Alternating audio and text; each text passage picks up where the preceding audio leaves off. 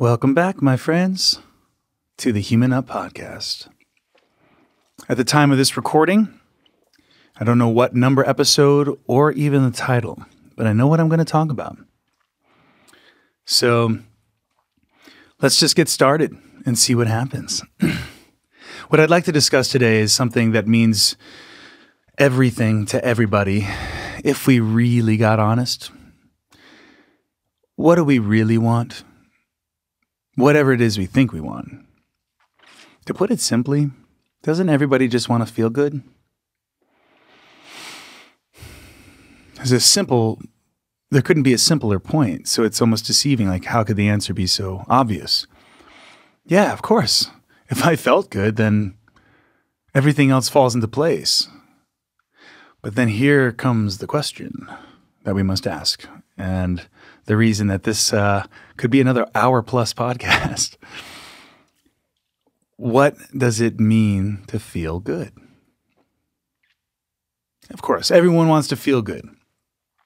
But the idea of what feeling good means is going to widely vary. You randomly pick people on the street and say, hey, what does it mean to feel good? You're going to get people to say, when you've got lots of energy. Or you're going to see somebody be like, when you're in love.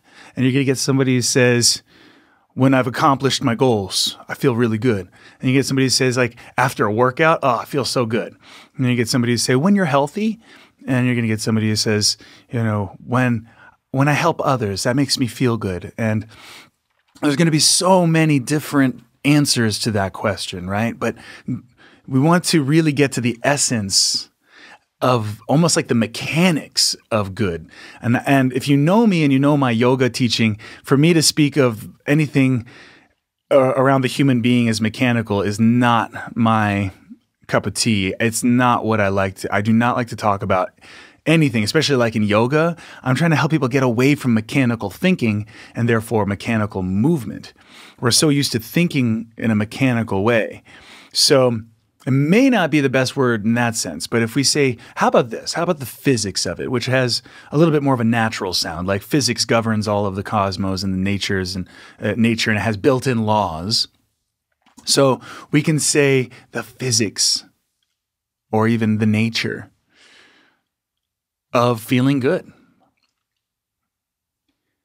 I often use this analogy when I'm speaking to my clients or to my classes, which is simply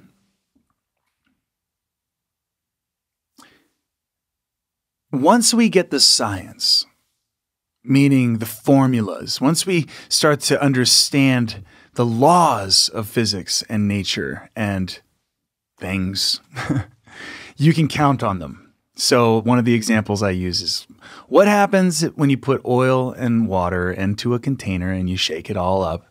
What is going to happen 100% of the time? Well, the oil is going to rise to the top and the water is going to sink to the bottom. It's a matter of physics. It's density, the density of the two.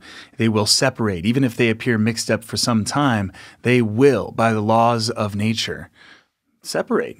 Okay, cool. That's a great, simple analogy that we can use for really everything. You could say there's an equilibrium to the universe and everything strives towards balance. You might have heard that before. So even the movement of the air on the planet and, cold fronts and warm fronts and the way that they move, in a way, it's all balance. It's all attempting to balance.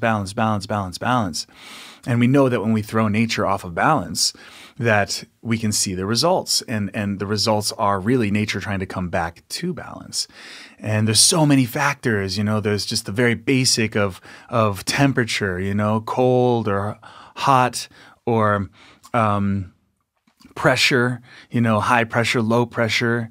Then there's water, moisture, there's carbon dioxide and oxygen and nitrogen and all of these different things. And it's so beautiful because in a way, it's already all balanced, but the movement of the cosmos is like the movement of balancing happening. Okay. So we could start to connect it to the theme there of feeling good. That's basically the theme of this. I want you to feel good, just like I want to feel good, but I want to get the laws of it. This was the analogy I was trying to bring up a while ago before I went on a bit of a tangent, is that if we think of the Chinese, we're using rocket technology centuries, even millennia ago. I don't know the exact time when it appeared, but the harnessing of explosions into fireworks and using gunpowder, if you will, to create rockets and shoot things. You light it on fire, you harness that to some degree, it's going to go pew, right? And so you could say that was kind of the birth of rocket technology. However, it wasn't until many years later that we're going to the moon, going into outer space and sending out satellites and all of that. What's the difference between just making a rocket and letting it shoot off and do what it does, and then being able to predict exactly where and when that rocket, that satellite, that whatever it is, that telescope, what is it called? The rover, the one that went to Mars, that we can predict exactly when and where and how, and oh my God, rocket science. What is the difference there? The difference between, when we were first just kind of doing basic versions of the rocket versus all the way to now, which was more of a basic version of the science. It's still science. It's just more of an elementary, basic, crude version of the science. But the refinement of the science that eventually led us to be able to go to the moon and everything else, and all, not to mention what we're doing right here on the planet with our technologies. What we're doing is refining the science. We're getting the laws inherent in nature, okay? We are not making those laws up. It's like we're discovering them. I like to say that, for example, when Albert and Einstein, both of them, discovered the space-time continuum, he did not make it up. It's not like space and time were separate and then Albert came along and Einstein and put them together, and then they were a continuum. It was that a veil, if you will, in our thinking dropped to reveal the space-time continuum that was already there. We didn't put it there, in other words. This is very important to understand, because we got to understand humans take way too much credit for what we accomplish.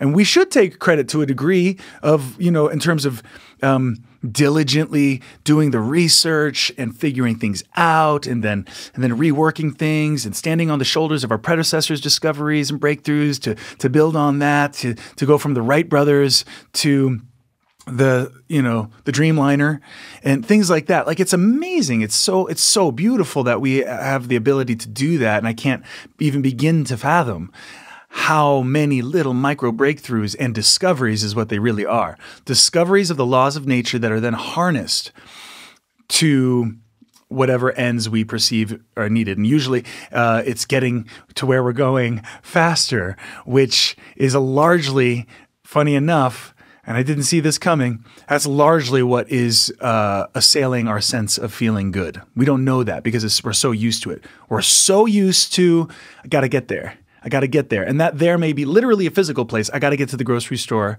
and back home before my kids get off the bus. Or I have got to get a Grammy. If I'm ever going to feel like a worthy musician in this world, I've got to get there. Or I have got to get to where I have lost 40 pounds. I've got to get there.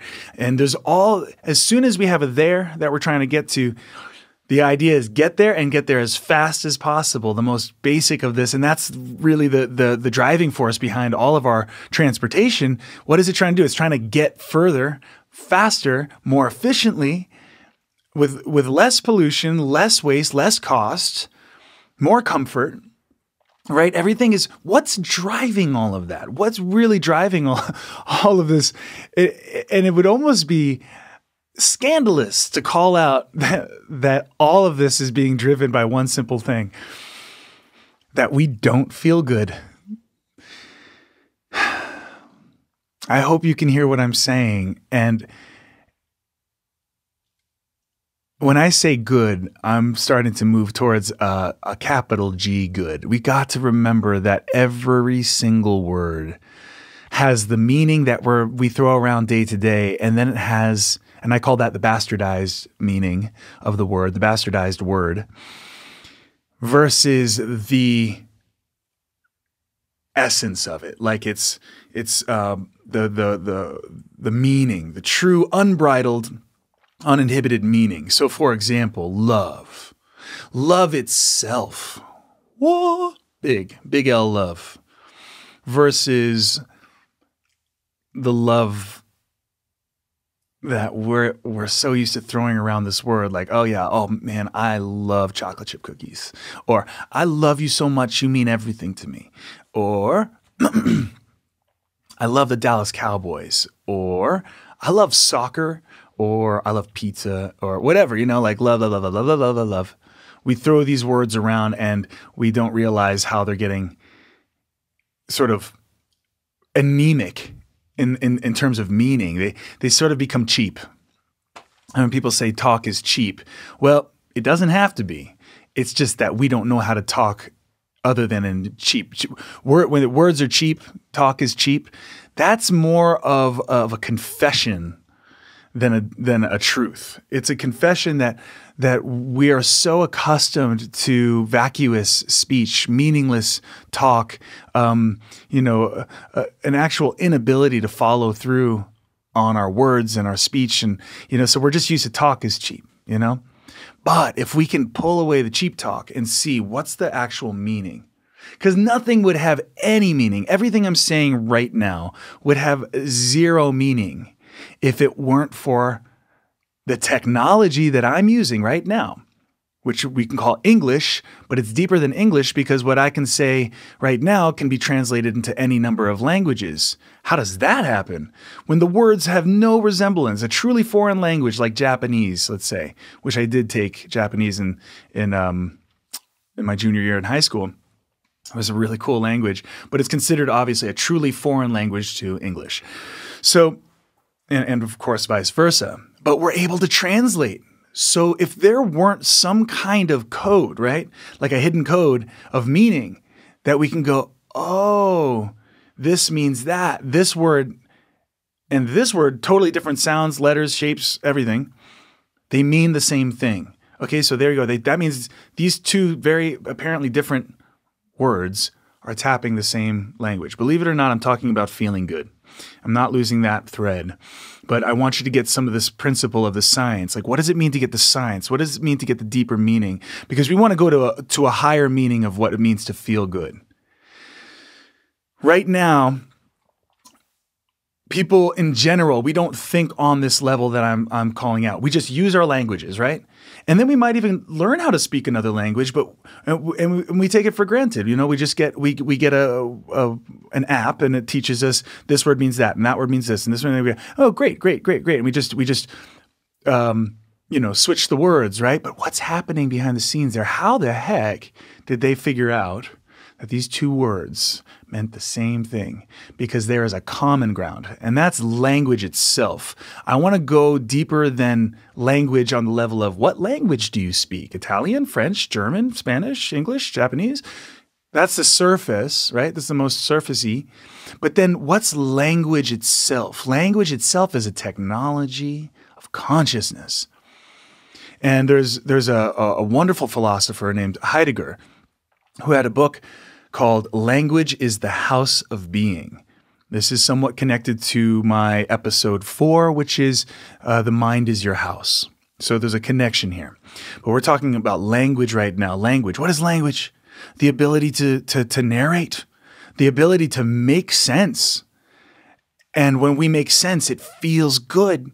And when we don't make sense, it doesn't feel good. But then this going right for the jugular here. This is the main point about lowercase g good and uppercase g good, the higher meaning of good, what we're really after. When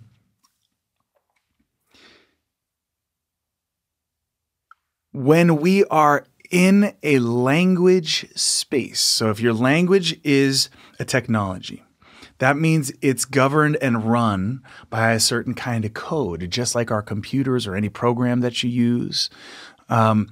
It's governed by a code, a code that allows you to do so many things, right? So like ones and zeros allows us to do so much, right? But I keep seeing these movies and these commercials that are about artificial intelligence and how far can artificial intelligence go? Like you can make a computer go, I understand that is funny, ha, ha, ha, ha. But is it really experiencing laughter? Is it really experiencing humor? Right? So ones and zeros gives us a lot of capabilities, but ones and zeros is never going to get into feeling. Right? It's not going to be the kind of feeling. That's a lot of what differentiates us in our minds, in humans' minds, from, say, a robot. It's because we've got feelings. And feelings is what we're talking about right now. We want to know how to feel good. That's basically what we're after here right now. Is how we all want to feel good. So what does it mean to feel good, and how do we feel good? Right? But we're not robots. And yet, in a way, if you look at the underlying code of language and really understand it, and I'm not going to go way deep into that right now, but logicians have been and philosophers have been going into this for a long time. What are the laws of making sense? Because if you can have the law of making sense, just like having the laws of physics that allow us to create technology and rockets and so on, if you have the ultimate version of that is if you have the law of sense itself, well, that's the ultimate, right? And that would feel really, really good to not just be able to make sense to the limits of the code that you're using, but to be able to have unbridled capacity to make sense. And that's really what sanity is. When we say somebody is insane and somebody is sane, we're not realizing that in a sense is all within a relatively insane space. There's a great philosopher. He's no longer with us. His name's Krishnamurti, and he has a famous quote that you may have heard. Try to follow with me because it's one of my favorite quotes. It is no measure of health to be well adjusted to a profoundly sick society. I'll say it again. It is no measure of health, feeling good, to be able to force yourself to become accustomed to a society that's really messed up. And they've normalized it. So what that quote is doing is denormalizing our society, which normalizes. It's a kind of insanity. And we see it now more than ever, guys. Just look around. While people, I'm never coming from a pessimistic kind of negative space in that sense. I don't think that it's being negative to see negativity and to see what's actually going on, because then you're just burying your head in the sand. You got to be able to call it out and go, oh my God, there is so much not good. Yes. How do you feel good when there's so much not good? That said, people are really beautiful, and I believe that we are where we are right now precisely because of the good hearts of people and the desire to love and be loved and keep peace as best we can. I really do see that as well. But I see us laboring under a not so great space, a not so great code of thinking and being. And so in other words, we don't feel good. In a big sense, we're ill. Humanity is ill. Our coping strategy? Don't cope with it. Pretend everything's fine. Don't think about it. You know, I've had many friends over the years. You know, if I had a gripe with something, or if I felt like something was really upsetting me about the world, what do I get? You can't think about that stuff. You gotta lighten up, man. The world is messed up. Who said life was fair? You're only human. All of these things, think about it. What we're doing is normalizing the profoundly sick society instead of saying, whoa, whoa, whoa, whoa. No, I am not going to be okay with this. Well, there's a lot of people who do that, but then what do? They try to make it better by looking at what's wrong with the world, and I'm going to go ahead and tackle this or tackle that. I'm going to tackle hunger. I'm going to tackle, climate change. I'm going to tackle nuclear weapons and blah, blah, blah. Or I'm going to tackle gender discrimination or race discrimination. And all of those things are good in the sense of we need to make these things better. But if we don't realize what's causing them at the deepest level and how they're all connected, then it's sad because while we get a sense of progress in the short run, in the long run, there's really a feeling of just bailing ourselves out temporarily until something else goes wrong or all of our progress gets reversed or whatever. And I think because we don't know how to see on this deeper level that I'm calling you to, we are just kind of winging it. And we don't want to, for a second, consider what if all of my efforts and all of this progress is for nothing. We don't want to look at that possibility. And so we keep on and keeping on and keeping on, and we grow weary, but we keep on, and we try to make the world a better place. But there's this overall sense, guys, you feel it and I feel it. In a big picture sense, it feels like it's going down, like the whole ship is sinking, which is why I often speak of the Titanic. If you think of all of human culture as one big boat, and many different sections and many different ideologies and many different, floors and castes and class systems and economic status and all that stuff. Just kind of think of all of humanity on this one big boat. The whole boat feels like it's going down. And something's wrong. We know it. Something doesn't feel right, feel good.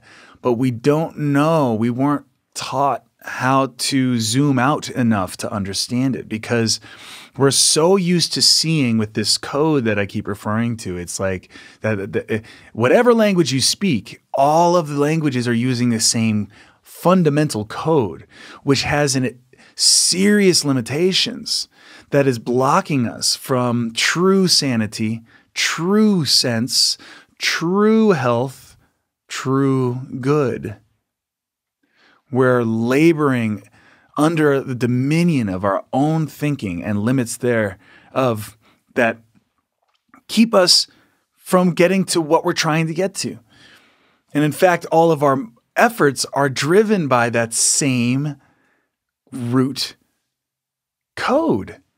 So if that code is what's gotten us to this place of not feeling good, how is using that code to try and get better going to make us any better? What I'm saying is so basic, it might be hard to get. But if you're not feeling good, and it's being caused by something, and you're trying to feel better with that same something, don't you think you're just going to kind of get yourself deeper? The level at which humans are addressing the issues, whether it's personal, global, it's health, or it's any number of pathologies that we're facing. The level in which we're dealing with it is the visual, though this is kind of, I don't know how awesome this analogy is, but it just occurred to me the other day. Imagine I got a punching bag just right here next to me, and it's getting up in my space, and I don't like it. It doesn't make me feel good. I don't like this thing. It's like a monkey on my back. I want to get it away from me. So what I'm going to do, I'm going to, push it like that. That's the level. I don't like me push away. And then what happens every single time? Well, boom, we get hit back. Just physics. It's nothing personal. It's just physics. Try to translate that imagery and that level of dealing with something in my space. I don't like it. Let me push it away. And it's going to come slamming right back. Physics, laws of nature. If we come to the level of feeling good, okay, and really, really ask, what is the essence of feeling good? Well, one person would say, well, it's being healthy, right? If you're healthy, then you're going to feel good.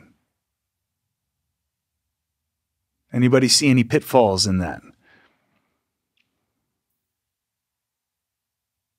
In other words, the logic that would spin off from there is if I want to feel good, which I do, established, I need to get healthy. Okay. If I'm going to get healthy, tell me what I have to do. Oh, okay. Well, give me the list. I need to make sure I get some exercise. I need to make sure that I eat a healthy diet without too much of this or too much of that. I need to make sure that I stay hydrated.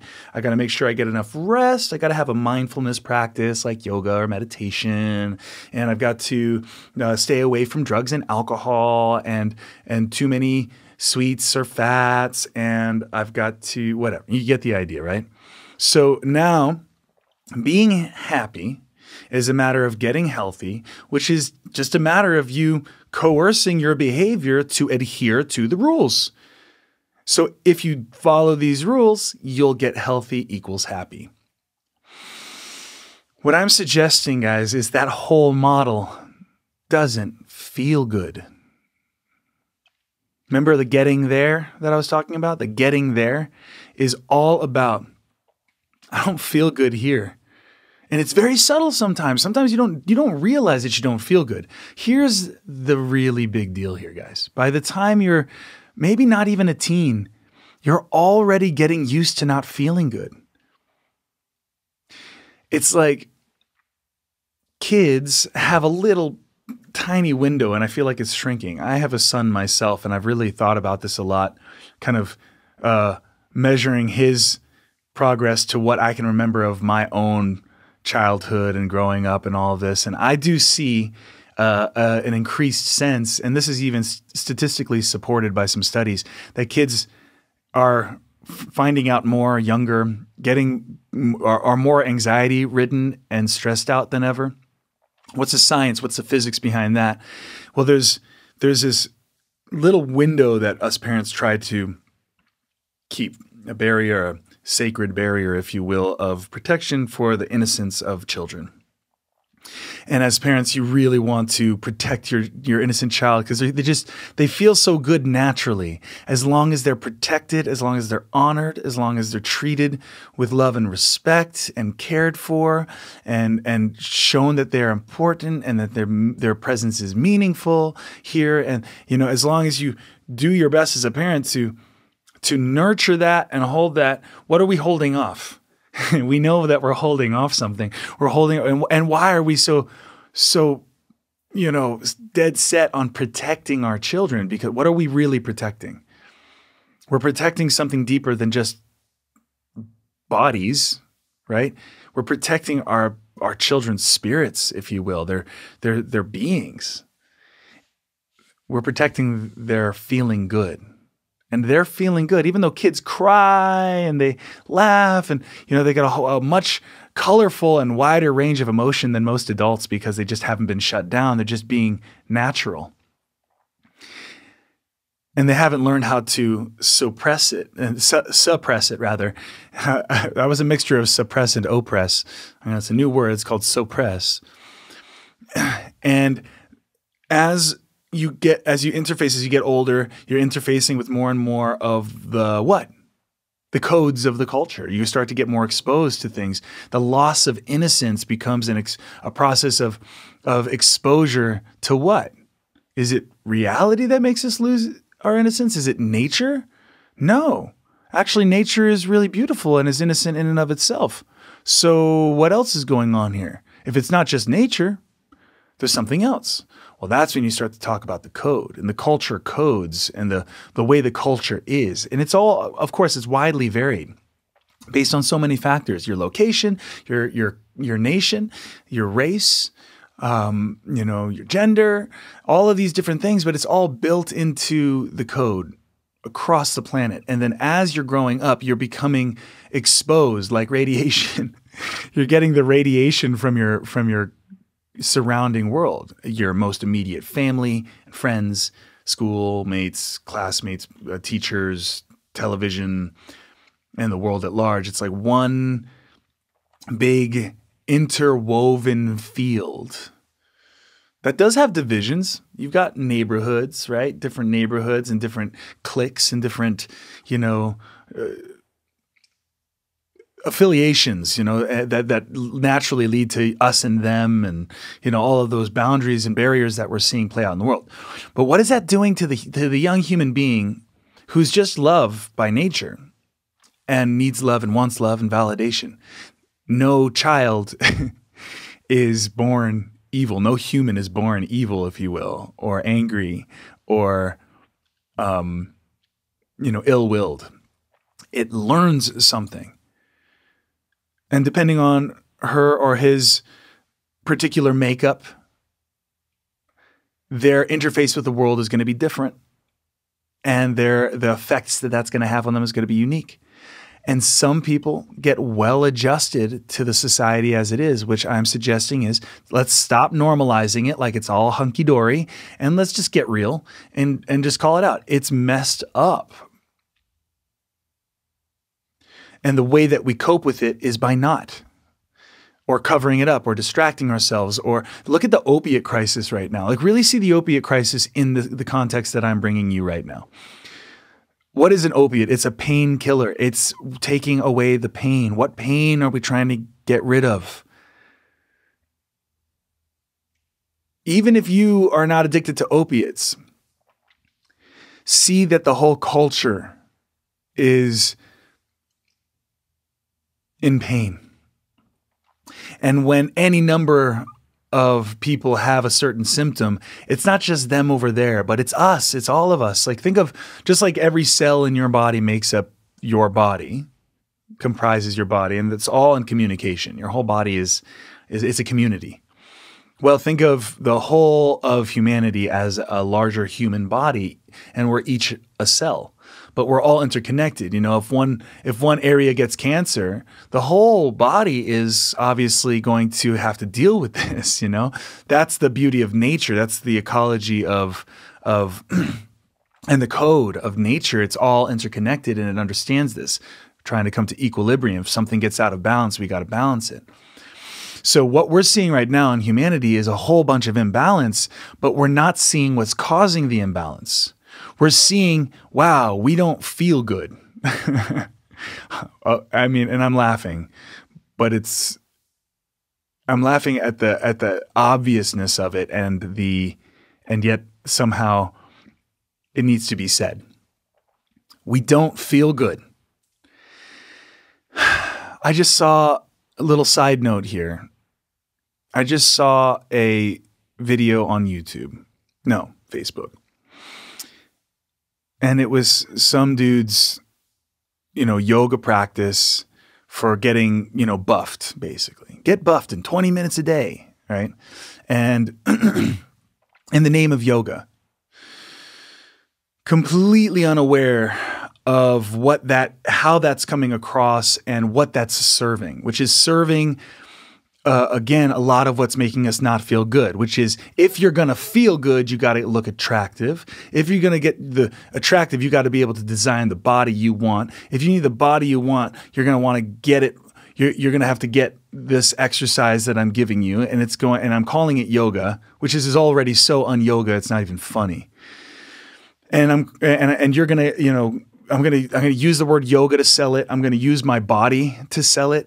I'm serving a cause that is reinforcing the sense of not feeling good until my body looks like yours, which all I have to do is 20 minutes a day for however long, and then I'll be happy. Guys, I am riled up about this because it's not about this dude who completely doesn't understand what he's feeding in the culture. He's a total slave to the mindset of the culture. That doesn't feel good. And what he's doing is glorifying, in the name of yoga, the most un-yogic state of our human being right now, in the name of being healthy and happy and good, feeling good. So what I'm saying is, if you were to do that exercise, let's say, this is just one of countless examples, guys. It's just the most fresh in my mind and riles me up because I feel the word yoga is being really misused, and I have a passion about that. But it's just one example of how we are abusing the words, how we're selling. We're selling based on the fact that people don't feel good with solutions that are part of the problem that's not allowing us to feel good. It's the getting there syndrome. Once I get there, then I'll feel good, which isn't yoga. And this is happening everywhere, largely, and also in things like, oh, well, but yoga is good for you, and mindfulness is good for you. It's like, yes, but which scale, that's relative to what you're used to. So let's say, like, if you're used to eating a very unhealthy diet and you switch to a much healthier diet, that's good. Yes, relative to where you were, you're making an improvement. I applaud you. What I'm asking, though, for you to do right now is to zoom out even more and to understand that you can go from not feeling so great to feeling better within the big space of I don't feel good. So you're feeling going from less good to more good in the I don't feel good space. This is huge what I'm saying to you right now. If you can get what I'm saying, it's not a put down of what anybody's doing or what you're doing. This is exciting because it means, oh my God, we could have spent the rest of our lives barking up this tree that was actually not getting us to what we were actually trying to get to, which is the actual feeling good. So what I'm suggesting is that none of us feel good, really. And we're all in this kind of like unspoken, unconscious conspiracy in which we're all upholding this farce of getting better in the name of getting better when we're actually getting worse. And you need to be able to zoom out enough to see that the good that we're really after is so good that in a way, we don't even know that it's an option. What we know is what we know. We know a certain scale of, I've felt really, really awful, like when I'm sick or when I'm hungover or whatever. And I know when I feel really good, when I'm healthy and I'm eating right and I'm sleeping and all that, right? You got this whole scale. So naturally, the goal is to try to avoid slipping down the scale and try to get up as high on the scale. And then if you're doing it, if you can maintain that, based on what your culture told you. Or if it's not about health, it's about, I know that I don't feel good about myself when I'm not accomplishing my goals. And so I'm going to get a life coach and she's going to teach me how to accomplish my goals so I can get from feeling bad to feeling good in the I don't feel good space. Now, that last part of it is what I'm saying. I'm calling out, yeah, you can go from here to here. Yeah. But you still don't feel good. And this is precarious. Once you get here, like any form of success or monetary, financial gain or health regimen or kicking an addiction or whatever it might be, it runs with the anxiety and tension of maintaining this pseudo good. And the reason that we're able to uphold this is because everyone's in cahoots. That's what I mean by the unconscious conspiracy that we're all upholding together by playing along. I'm here to blow the whistle on the whole enchilada. I'm here to ask you to take a moment and hit pause and bring it all into question from a higher perspective, from a more zoomed out perspective that allows you to see, oh my God, that whole thing. It's like on the Titanic, yeah, there's the lower floors. Nobody wants to have those cabins or whatever you call them. I want to get up to the top. But you're still on the Titanic, and that thing's going down. It already hit the iceberg. It's filling. It's sinking. In a way, it's already on the ocean floor, but shh. Guys, I'm talking about something so exciting. So what is the essence of feeling good? Well, this is where the word good and well-being. Let me say, how are you? I'm well. I'm well. well-being. People think that well-being is a matter of your health. What I'm going to do is flip that on its head right now. This is huge. Your health is a product of your well-being.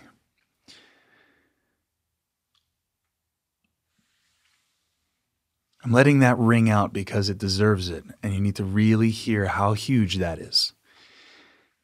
Your sense of well-being, which is the feeling good that I'm speaking to, is not a product of getting healthy. Getting healthy is a matter of finding your well-being. Period.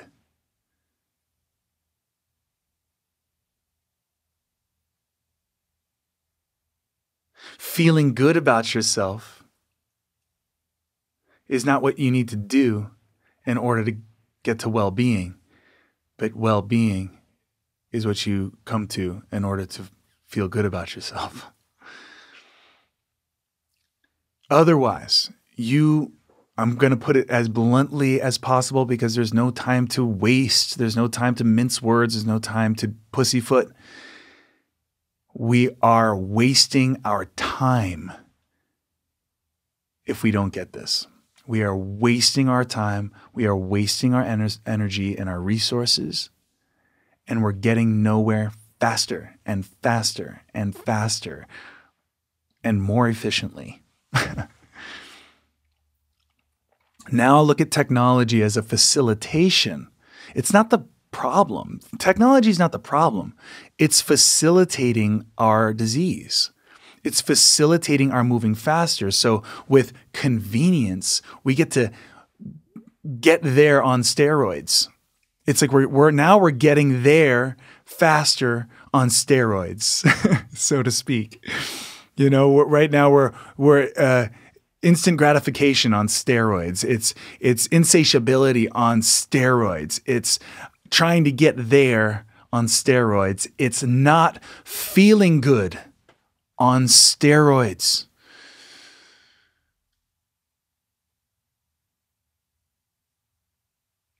And the reason it's a conspiracy, not a normal conspiracy where it's like a conspiracy theory or where there's, people with a common conspiracy is to breathe together, to collude in a common goal, a mutual interest, common goal. And that's not the kind. It's more of an unconscious consenting, let's say, as opposed to conspiracy. It's a consenting to illness and not feeling good, not well-being, in the name of feeling good, okay? 1776, our inalienable human rights, life, liberty, freedom, happiness, well-being. All of those are aspects of well-being. So we have to ask if well-being is what it means to feel good. We have to ask ourselves, what does that really mean? Well, you're not going to be able to piece it together with a 20-minute workout, even if you call it a yoga workout. You're not going to be able to piece it together with all of the right components. If you're in the mindset of, what I'm going to do in order to get to well-being is I'm going to have a list, an exhaustive list, and make sure I check everything off the list. Guys, it's not going to get you to well-being. This is good news. If you can really hear what I'm saying, because honestly, that list is stressful. It's a very stressful list, and there's so many do's and don'ts. And if you're anything like me, you're gonna be like, ugh. You might be able to stick to that list for a minute or for a while, but eventually you're going to be like, you're crumple that thing up and you're going to go on a bender, so to speak, in one way, shape, or form. Because remember that punching bag? We're just pushing, man. We're just pushing against the behavior. We're trying to address it. Just like if you have a rash on your body, I may have used this analogy in previous podcasts. If you have a rash on your body, a rash on your skin, all you got to do is go to the doctor, say, I don't like this rash. And they say, oh, well, I've got just the thing. Here's the ointment. And you put the ointment on and the rash goes away, or you take a pill or whatever. It goes away. I'm like, oh, there, that was easy. Did we solve the problem? What's going on underneath the surface that's actually appearing as a rash? Please, please hear this. The problems of your life are rashes. Do you know what's generating it? Because if you're just going to go and say, I'm not flexible and I want to get flexible, and so I'm going to apply yoga onto my non-flexible body, and look, I'm flexible. Good, that worked. In the name of yoga. Sorry, that really gets my goose. That's what we're doing across the board, guys. It's a level of thinking where we're pushing against the punching bag. We're pushing against the problem and trying to, it's Band-Aids, it's cover-ups, it's patchwork. It's not getting us to the real issue. So what we're doing is leveraging moments of feeling better than we were, right? So if I was not eating healthy and then I started eating healthy and I feel so much better now, then we think, therefore I've done it and I've found happiness. I found the answer. And then you notice how we always got to go and we got to make other people get it. You know, like, oh, you've got to stop. Oh, I'm telling you got to stop eating gluten. Or I'm telling you got to start doing this. Or you got to, you know, we're trying to shore up our stories. We're trying to shore up our own remedies because honestly, deep down, we know it's not the real deal. We know it. We know it. And it haunts us. And I'm opting out of the conspiracy by speaking up and saying it at great risk that she might not like me very much. You might not like what I'm saying. It might make you feel like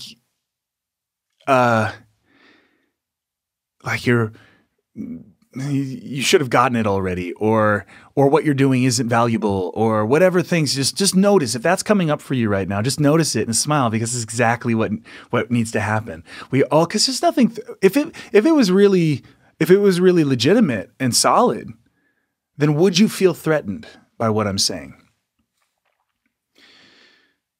So what I'm saying is if you have that reaction, let it happen because it's working. This is medicine right now. It's medicine because I'm getting down to the real deal with you and I'm helping you. And if nothing else, just giving you an opportunity to think outside of that confining space that we don't even know is there. That's really the cause for us not feeling good.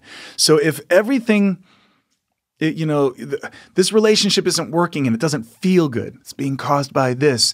My diet, I'm addicted to alcohol and I can't stop and it doesn't feel good. It's being caused by this. But if you don't know that this is here, you're going to be like, let's go to relationship therapy and work this out with a therapist who's also laboring under the same codes that are causing the problem. Looking at the symptom level, let's go to the therapist and she'll give us an ointment for our relationship rash, which sounds terrible, but you get what I'm saying. Alcohol addiction. I'm gonna go and I'm gonna stop. I'm just gonna stop the drinking. I'm gonna push against that punching bag. I'm gonna stop the drinking. The drinking is the bad part. It's being caused by this thing back here that you can't see. And so what I'm saying to you guys is zoom out here and go, oh my God, hallelujah. I just found the culprit. I just found the culprit for what was making me not feel good now, right now. And even though I got to where I felt better and I feel good, I feel pretty good. Are you brave enough to zoom out and fess up? I actually, in the deepest sense, I still don't feel good. That's a scary thing to do, but it is a brave and liberating thing to do because you're getting real. And the truth shall set you free. The truth isn't information. The truth is awareness itself, reality, as it is, without the filters, without the distortions of our lens, without all of the conditioning, I'm asking you to let go. And yet we're accustomed to that space. We're well adjusted, as Krishnamurti said, we're well adjusted to a sick lens. A space that doesn't feel good. If you're well adjusted to a space that doesn't feel good, that doesn't mean you're healthy. It means you're adjusted to your lack of health.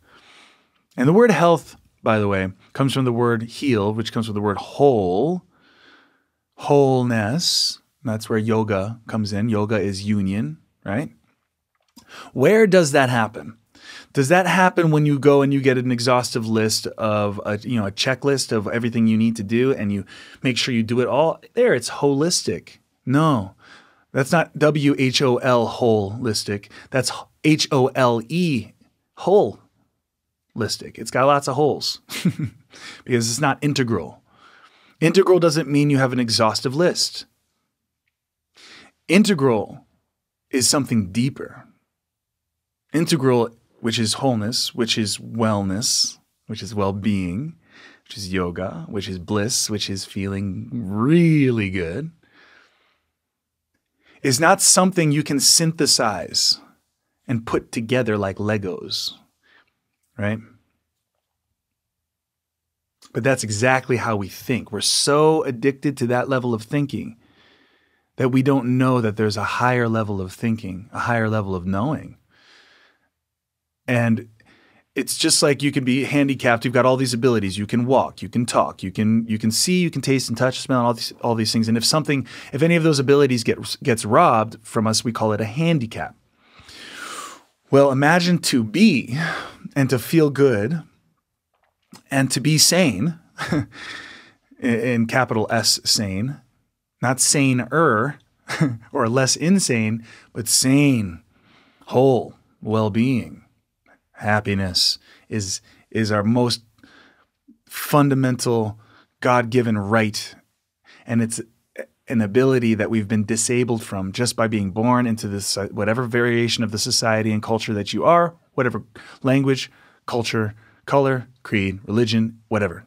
We all get the same thing. We come into this world, we get the code, think of it like a virus. Your computer can get infected with a virus and it wreaks havoc. Okay, we got a virus and we slowly absorbed it. And it started to metastasize like a cancer. It started to grow, and it became so all-encompassing, and it's so normal, and it's all around us that we don't even know that it's there. This is connected to the zombie theme that I explored a few episodes back. We don't call ourselves zombies anymore. We don't think that we have this cancer. We don't realize that there's a virus. We don't know that we don't feel good. So when we talk about the pursuit of happiness, this is the only dare I say, edit that I would make to the Constitution of the United States, 1776. Life, liberty, and the pursuit of happiness. The pursuit is the key word there, because that's the pursuit of happiness gives away something really huge. It's saying we all know that we're not happy. Of course, we're not realizing this consciously when we say it. We think that happiness is the freedom to pursue it. Means exactly what I'm saying. Get there. Well, if it's a there that you're trying to get to, if a happiness is a there, then it's not a here. This is so in our faces, guys.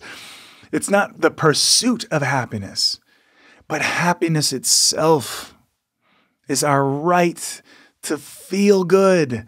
Really good. But as long as you're operating from I've got to get it, I've got to synthesize it, I've got to put it together, I've got to attain it, you've already lost it. And success in our culture is this idea that I was able, through sheer grit and stick-to-itiveness and ambition and drive, I was able to pursue happiness and I got it. Did you? That person that did that is not going to want to let go that they did that and say, maybe I didn't. Maybe this isn't the real deal.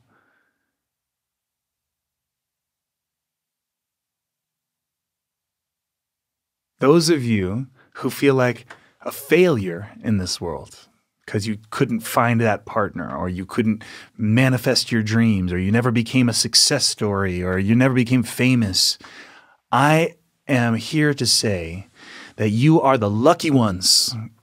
I am happy for you, and you should be happy for you too, because it means you weren't able to coerce the society in your favor and establish yourself as successful in the I don't feel good space. Now look at midlife crises. That whole, the midlife crisis. What is that? That's the unsustainability of that whole model of success.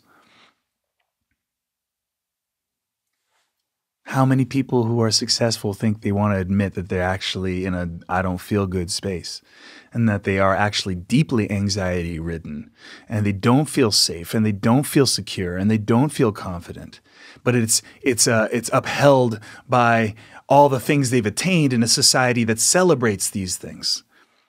Fame is a great example. I'm famous. I must be happy because look, what I'm doing, everybody loves it equals I'm lovable equals I'm happy. I did it. When you've got to that place, you've got the most work to do.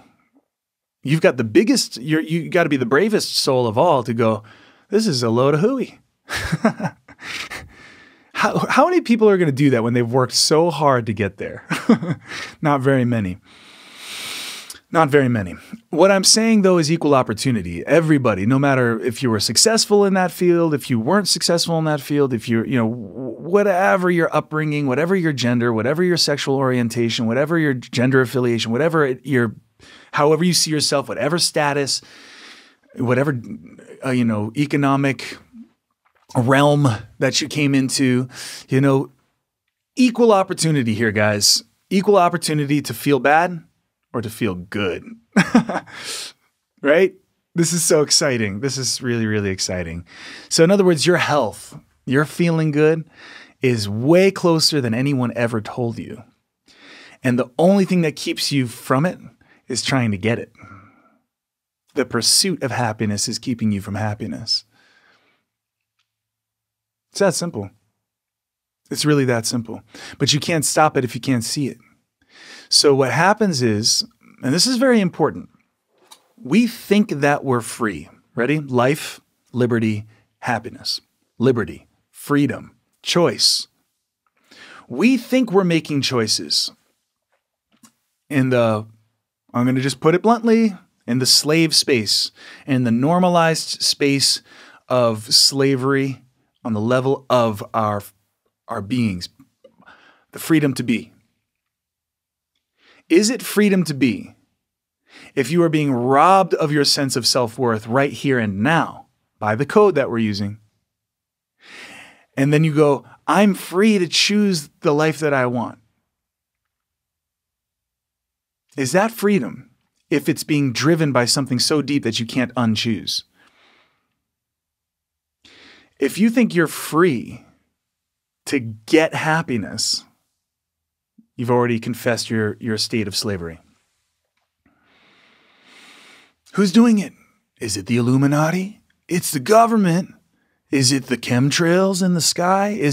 No. Stop pointing out there. Stop pointing out there. It's not an external oppressor. There are external oppressors, but they're symptomatic of this thing, the internal oppressor in everybody. Guys, what I'm saying is huge. And if you can hear me, it's the best news you'll ever hear in your life, which it means that you don't have to, it doesn't matter who you vote into office. It doesn't matter who's the president of the United States. It doesn't matter, if there's a wall or not. It doesn't matter, all of the things that we're so focused on. This is so exciting because what I'm saying is your freedom is not contingent upon these external circumstances anymore, because the internal oppressor is in all of us. If we can see it, then we can free it. Free us. So all of our actions, our bodies, this is where our bodies comes in. Our bodies are the ultimate bullshit detector. Okay? We talk about gut feelings, or this doesn't feel right. Something doesn't feel right. I don't know. I got a weird feeling from him. Or, what are we really honoring in that moment? There's something built into nature that is a bullshit detector, a safety detector. It knows, it's like you could say that all of nature speaks the language of love, right? When something's unloving, we detest it. Why? Because doesn't make sense. It doesn't make sense. So I want you to think of sense not just as like on the level we usually think of 2 + 2 = 4. That makes sense. No, sense itself is the underlying, like the feeling of balance. If you've ever just stood, and you can try this right now if you want. You can do it seated too, but it's easier to feel when you're standing on your 2 feet and you bring your 2 feet together so that your feet are united as one and lined up so that you know you got a nice solid base there. And then I just want you to close your eyes for a moment. And again, you can do this seated. And I want you to notice that you're not frozen. And you can feel all of these little swaying motions. It's like, it almost seems just completely random. Your body's just in a continual adjustment. And the reason it's important to observe that you're not frozen like a statue, but that you're in a kind of continuous organic state of readjustment. It's like you're in a perpetual update to balance now, balance now, balance now, balance now. It's always changing, right? And it needs to be, because if a gust of wind suddenly comes in from the right and you're fixed with a certain sense of balance, it's going to knock you over. You got to adjust to it, right? You got to have the response. So think of it like that. That's sense. That's just sense in its purest sense. Like there's nothing complicated about it. There's nothing, in a way, this is the capital G good that I'm talking about. It's not, we think of good or bliss as a feeling of euphoria or like pleasure or, something that tastes good or, I'm in love. Oh, I feel so good, that kind of thing. And it almost is leveraged off of contrast. Like if you have been outside in the freezing and you come inside and it's warm, you're like, oh God, that feels so good, right? Contrast. It's like, it's a feeling, it's a lowercase g good, which is not bad. It's just not the good that I'm talking about. The good I'm talking about is an unassailable sense of balance and peace. Unassailable is the key word here, guys, because otherwise, if it's assailable, which means it can be thrown off. It means you can be thrown off your center. It's not the real good. This is the measure. Right? Because if you're like, wow, I feel so good. I just came off of this meditation retreat and oh my God, I just feel so like, I've never felt so connected and I just feel like so much love. And I'm so enlightened. And then somebody flips you off while you're driving and you go like, I felt so good and now I'm just pissed off. You know what I mean? How good were you really feeling if it was that assailable? If it was that easy to throw you off? I'm talking about unassailable bliss, peace. Where is that immunity? Where do we gain that immunity? Well, that is what I call activision. I've called it that before. Activision, as opposed to activism. Activism is what? I have a rash. I'm going to take this ointment, I'm going to put it on the rash, make it go away. I'm going to push on that punching bag. I'm going to throw water on that fire. I'm going to squelch the symptoms, right? That's activism. Activision. This is where it really gets good, guys.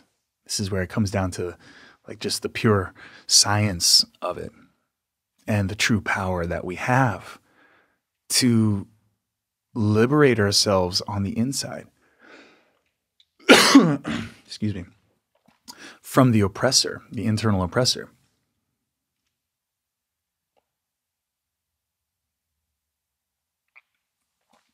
So if we realize that under that hidden code that's running in the background, the virus, if you will, that keeps us enslaved to trying to get there, the pursuit of happiness.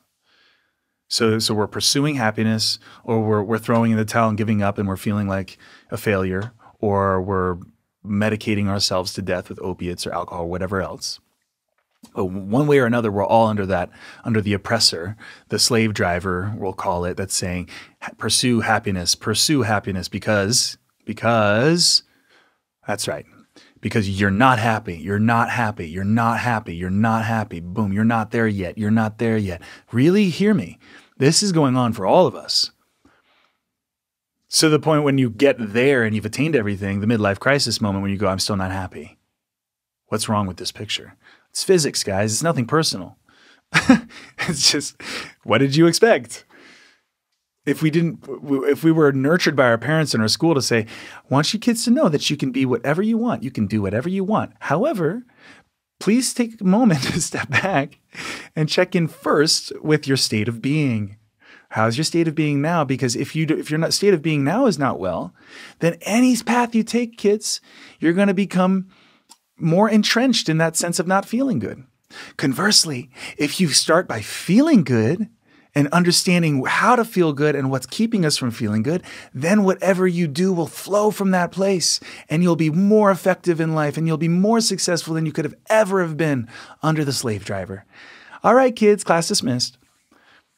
No, we didn't get anything like that because the whole system is running on the same hidden oppressor. Our teachers, our education system, the governments that inform them, the research that informs it, just everything, guys. Everything is just, it's almost like the fuel behind what keeps society going is anxiety. And I'm not there yet. I'm not happy. It's the pursuit of happiness.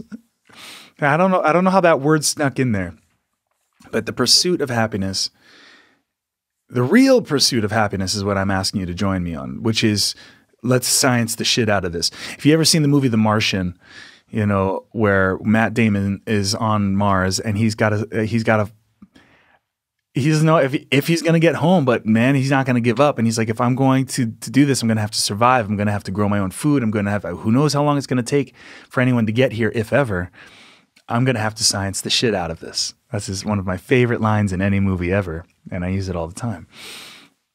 So guys, I'm asking you, the real pursuit of happiness is to science the shit out of it. And that's what we're doing right now. It's not science in the sense of calculations on a pad, on a formula, and biology and biochemistry and this and that and the other. No. No, deeper than that. The science that makes that science even work.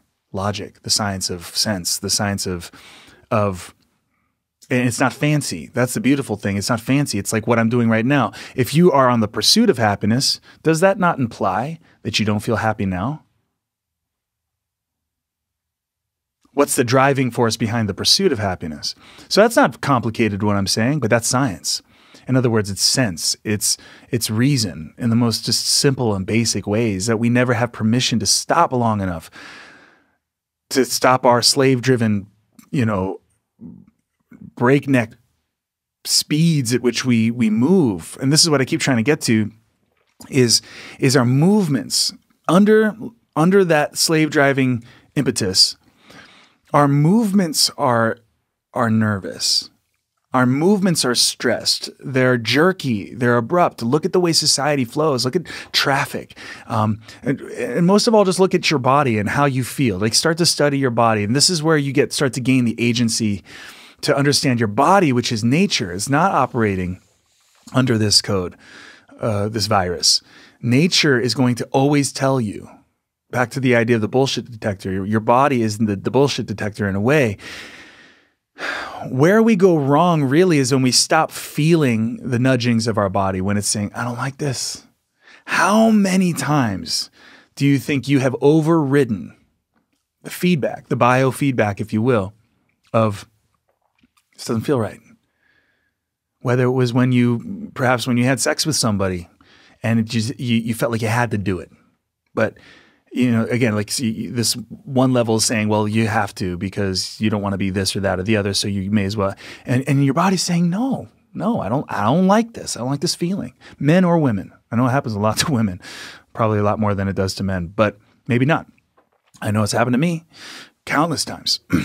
and it's a first example that comes to mind of where you override a feeling of that's inside you. This doesn't feel sacred. This doesn't feel right. This just doesn't feel authentic, right?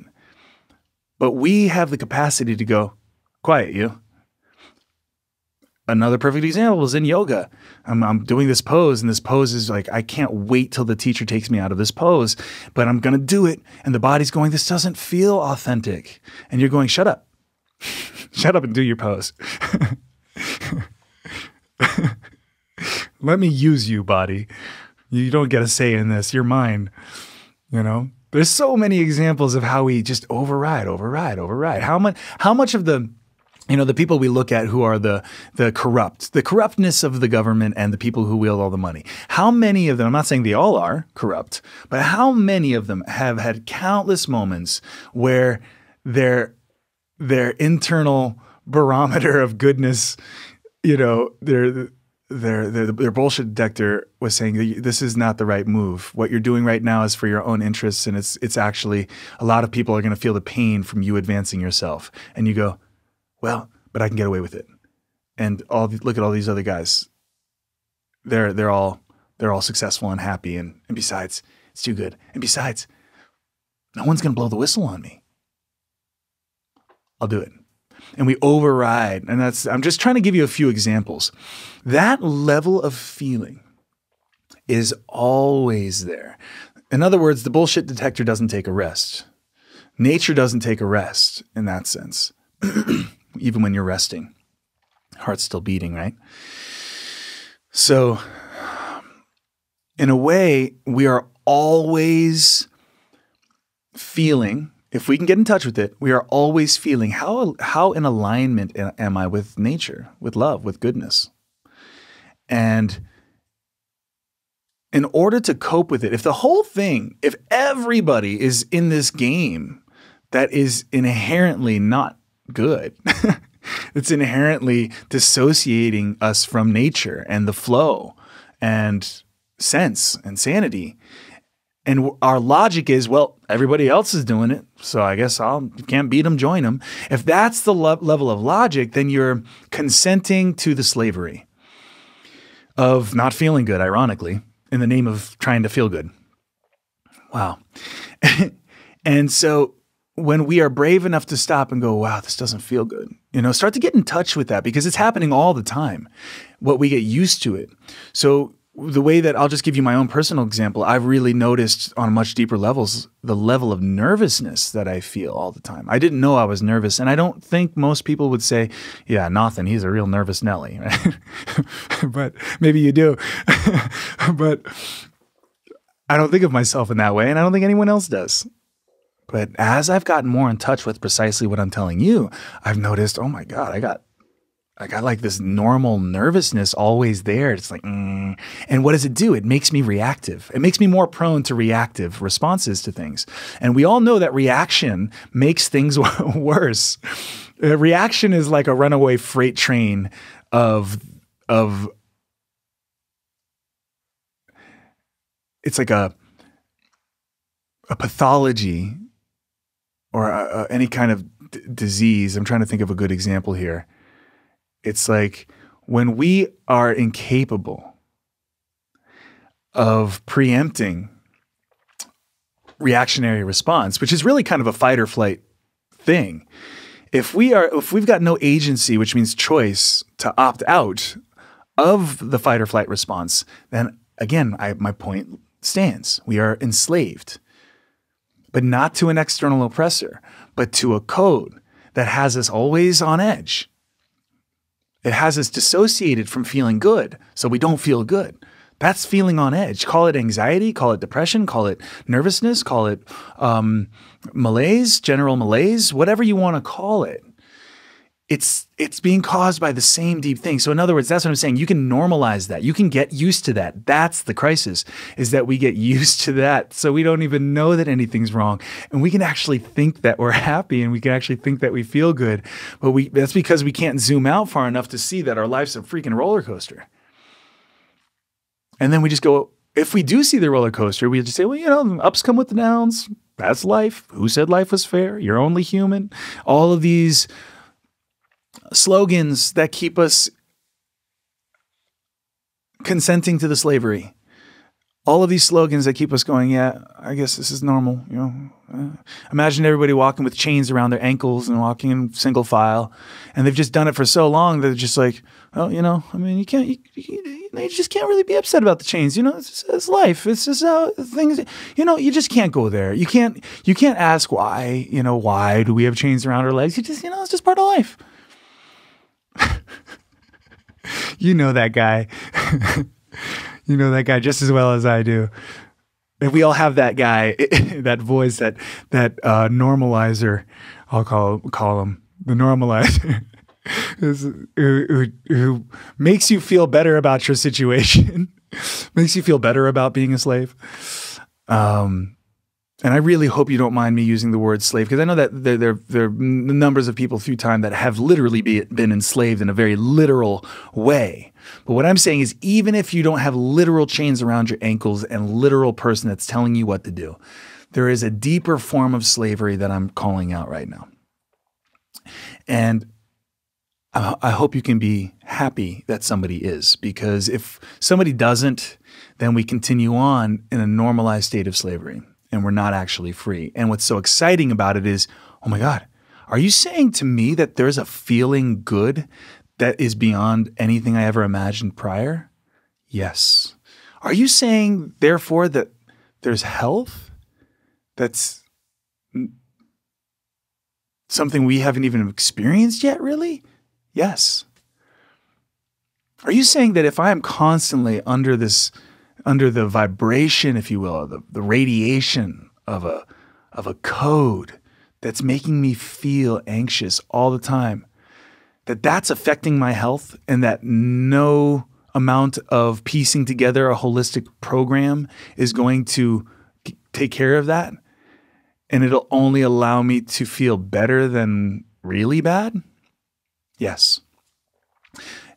And are you saying that if I maybe don't put as much importance on all the external pieces and stop focusing so much on rearranging the pieces on the chessboard, suppressing behavior or aspiring to certain behavior, if I just let the stress go of all of that for a moment, not put so much weight on that, and I just start to focus on every moment, am I moving from a place of reaction, under the deep belief that what I'm after is over there, and I just stop that, focus on that for a moment? Are you saying that that's going to change my health and uplift my health more profoundly than anything else? Yes. Are you saying that it doesn't matter what I eat? No.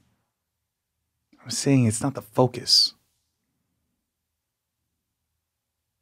You can eat all the right foods and put it into a body that's breaking down because of a consciousness that's under the constant, it's nothing short of despotism.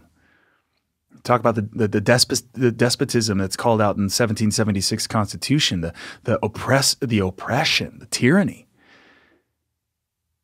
That tyranny is in us, guys, all the time.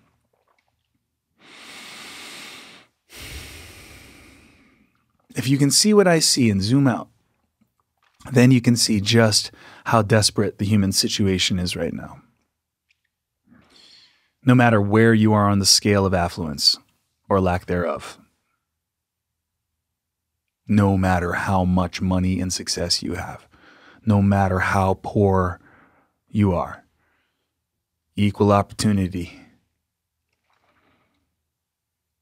Suffering is equal opportunity.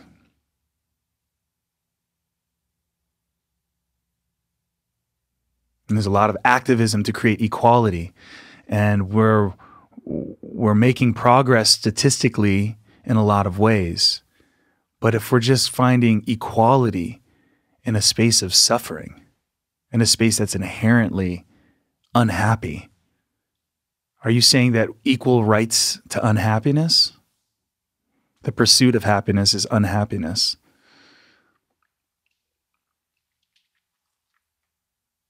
Equal opportunity, guys. No matter who you are, where you are, freedom to be is what it means to feel good. You got to see the real oppressor. You got to see the virus. You got to denormalize the suffering. You got to stop playing the game of denial and trying to convince yourself that everything's fine. Everything's fine. Doesn't mean that what's got us so nervous, ironically, is doing that. Pretending is hell. But ironically, facing the depth of the crisis is liberation. That's Activision. I really want you to feel good with a capital G. And I want to help you. And I want us to help each other. Because if you can zoom out on an evolutionary scale, we can talk about the medieval times as the Dark Ages or whatever, and and even just barely 2 centuries ago, slavery and all these awful things, and we can look back and be like, wow, that was terrible. I'm so glad we're so advanced right now. Technological advancement does not mean evolution. It's an aspect of it, sure. It's an evolution in and of itself. But what I'm asking you to see and consider, if we just zoom out, put yourself in 2076, 300-year centennial of the United States, for example. Can you imagine what is the equivalent of what we've seen technology do in the last 200 years? What is the equivalent in the level of the human being, the consciousness of the human being, the life of the human being? I want you to consider that we're in the Dark Ages right now. What will be called the Dark Ages? When everyone normalized not feeling good, not feeling really good. Try to zoom out a little bit and ask yourself, what does that mean? Because it doesn't matter anymore at this point, technological advances. Now, I'm not saying they don't matter, but it doesn't matter for the well-being of mankind and the health of us and the future for ourselves and our kids and future generations. Technology is not going to be a substitute for what I'm calling out. None of it is worth it if we're not happy, truly happy. So I feel that is a nice little summing up for now. But all of these offerings, all of these podcasts are precisely about this, about coming to true bliss, true happiness, unassailable peace, immunity, freedom, life.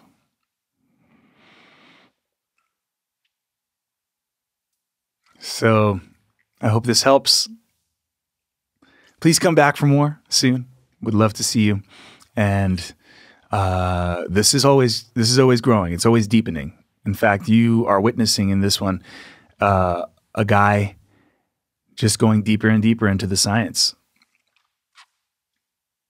And that's what we all have the capacity to do.